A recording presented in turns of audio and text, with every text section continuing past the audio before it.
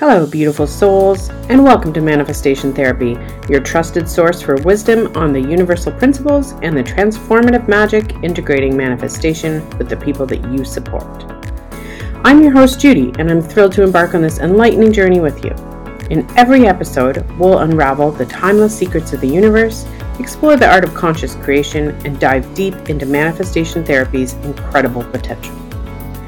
Whether you're a seasoned practitioner or just starting your quest for a more abundant and fulfilling life for yourself and your clients, this podcast will support your growth, inspiration, and empowerment.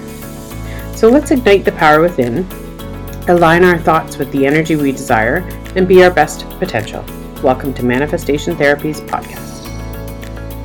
Hello. It's been a busy month of a lot of sickness in my house, and I have been working on a book proposal. So today we're going to actually talk about the Law of Correspondence. This comes from the universal principle is it happened for you, not to you. So the Law of Correspondence connects different patterns and micro and macroisms. I'm going to go into that a little bit deeper. So basically, the Law of Correspondence is often expressed with the as above, so below, as below, so above. So I know that might not make a lot of sense, but bear with me.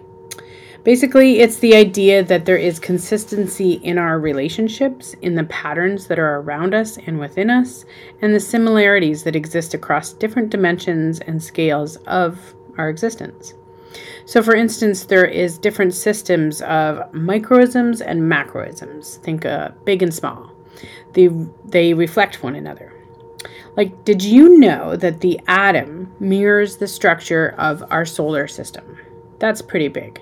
Pretty strange, right? But it's science.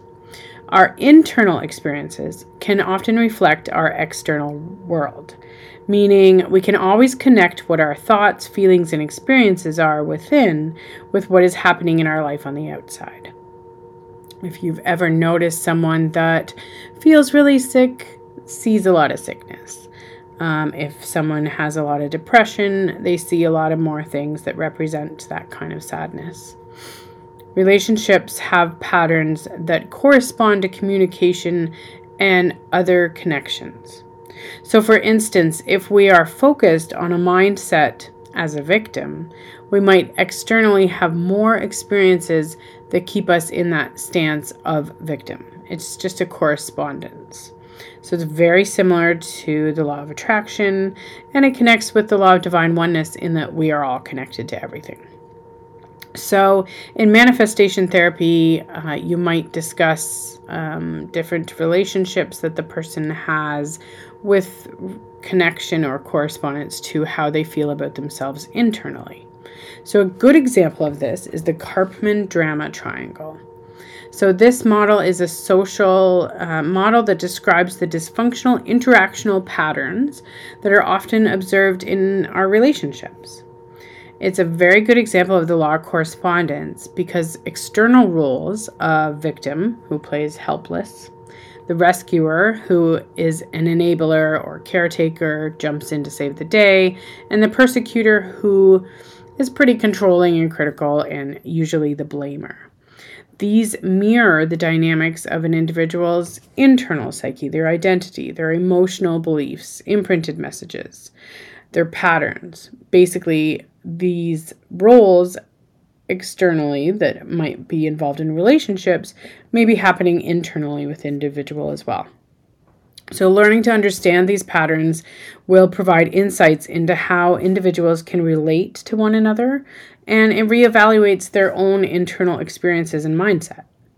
So we can shift out of these patterns and roles and gain new perspectives and healthier boundaries, views, and patterns. That's the goal.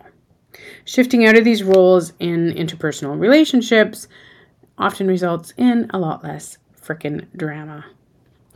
So the triangle consists of three roles. The victim, as I've mentioned, they are the one that is helpless. They feel oppressed. They're often talking about how ashamed they are, or how powerless they are, or how poor me, it always happens to me. They're very dependent on others, and they feed off that dependency. They seek out a rescuer. Sometimes they can't solve problems or make decisions or help themselves. They have that poor me, it's happening again, and they look for pity as well as constantly involved in self-pity. The problem is the victim always avoids responsibility and they view self as lesser than others. Now, then we'd have the rescuer. So the rescuer sweeps in to save the day. They're over-helpful. They're often enabler and sometimes the martyr. They usually feel responsible for others. They fix other people's problems constantly. They make sacrifices for others and discount their own personal needs. They serve as a rescuer in work, in relationships, in home life, and they see others as helpless. So they see that they can't fix their own problem. They need to sweep in and save the day. And if they can't, they feel guilt. They keep the victim very dependent, and their rescuing actually creates a sense of being capable. It gives them a sense of purpose.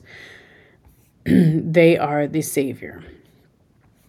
The persecutor is sometimes a bully, but not always.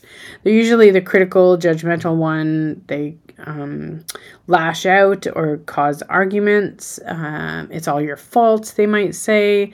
They make the victim feel helpless, and they make the rescuer step in. So the rescuer often plays like the mediator in a three-way relationship. So they are filled with anger and resentment, and they use a lot of guilt to control. They can be very rigid in thinking. They can sometimes be narcissists. They're very bossy or domineering, and they have that attitude of me first, and it's important that they have to be right. That is their identity. So you can't, this is something I use all the time with the youth I work with, because there's a lot of drama in youth relationships. And I kind of help them see which role they might play with their friends on a regular basis. But it's also good to correspond this to how people are doing internally. So do they have a part of themselves that is more in depth the rescuer or the victim? Or do they blame themselves and others often? By understanding our internal dynamics and external behaviors, we can actually become more empowered to take responsibility and find awareness in the possibility of change and healthier communication. We can also empower ourselves to become our best potential and reach our goals. That's why I use this with manifestation therapy. So the goal is for the persecutor, the blamer, if that is one of the parts that you have both externally and internally, would be to, begin to communicate more assertively, to express thoughts and feelings and ideas without becoming, assertive aggressive or overbearing. It's important for the persecutor to set boundaries and be an active listener, to ask questions instead of controlling, ordering, or blaming. It's important for the persecutor to learn to be accountable for themselves and to make expectations clear. So not threatening people to get their way or threatening themselves in a way that, I can't do it, so I'm not going to try. It's better to collaborate and consider others. Now, if you're a victim, if you feel helpless inside, and if you act the victim on the outside correspondingly, it's good to become a survivor, a thriver, problem solving, to state what you want and need. So the victim often has a big struggle instead of, they always ask for help. Instead of asking for help, it's what they need and to take action themselves to move forward. So it's important for the victim to learn to keep agreements and follow through with commitments, to dispute old thinking, and ask themselves about the healthy way of getting what they want with new imprinted messages.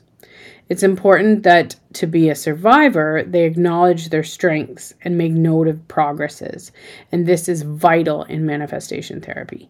Throughout the whole process, you want to point out where the strengths are with your clients and how they can make progress and how they are making progress, even just sitting in your office. Reflecting on strengths, appreciating uniqueness, accepting ourselves for being ourselves. So instead of asking for rescuing, asking for support. And then we have the rescuer, which a lot of supportive professionals are. A lot of us enter into this field of mental health and helping others because we like to save people. So instead of saving people, you want to support people. So becoming a coach, saying, I care about you and I know you are capable, instead of, I care about you and I'm going to help you. So don't do for others what they can do for themselves. Never, ever work harder than the client. So you have to be willing to listen without taking on other people's problems and pain. You have to set boundaries that reflect your own limitations and take care of your own needs and listen to your gut. So offering compassion over solutions is really positive. Supporting instead of rescuing, basically. Help only when asked and allow others to think and do for themselves. So if this is you internally, you're probably always trying to focus on other people instead of yourself, and it's time to figure out who you are. Understanding and applying the law of correspondence can support getting out of these roles, both internally and externally. Have some self-reflection. So individuals may use this principle for self-reflection by examining how their internal beliefs and thought patterns correspond to what experiences are happening externally. Support in the form of different holistic approaches like manifestation therapy. In holistic approaches to health and well-being, we are considering the correspondence between the physical, mental, and spiritual dimensions in promoting overall wellness.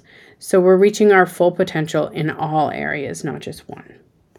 The law of correspondence helps in finding solutions to problems by connecting whatever patterns exist in one area with another. It's a very powerful universal principle.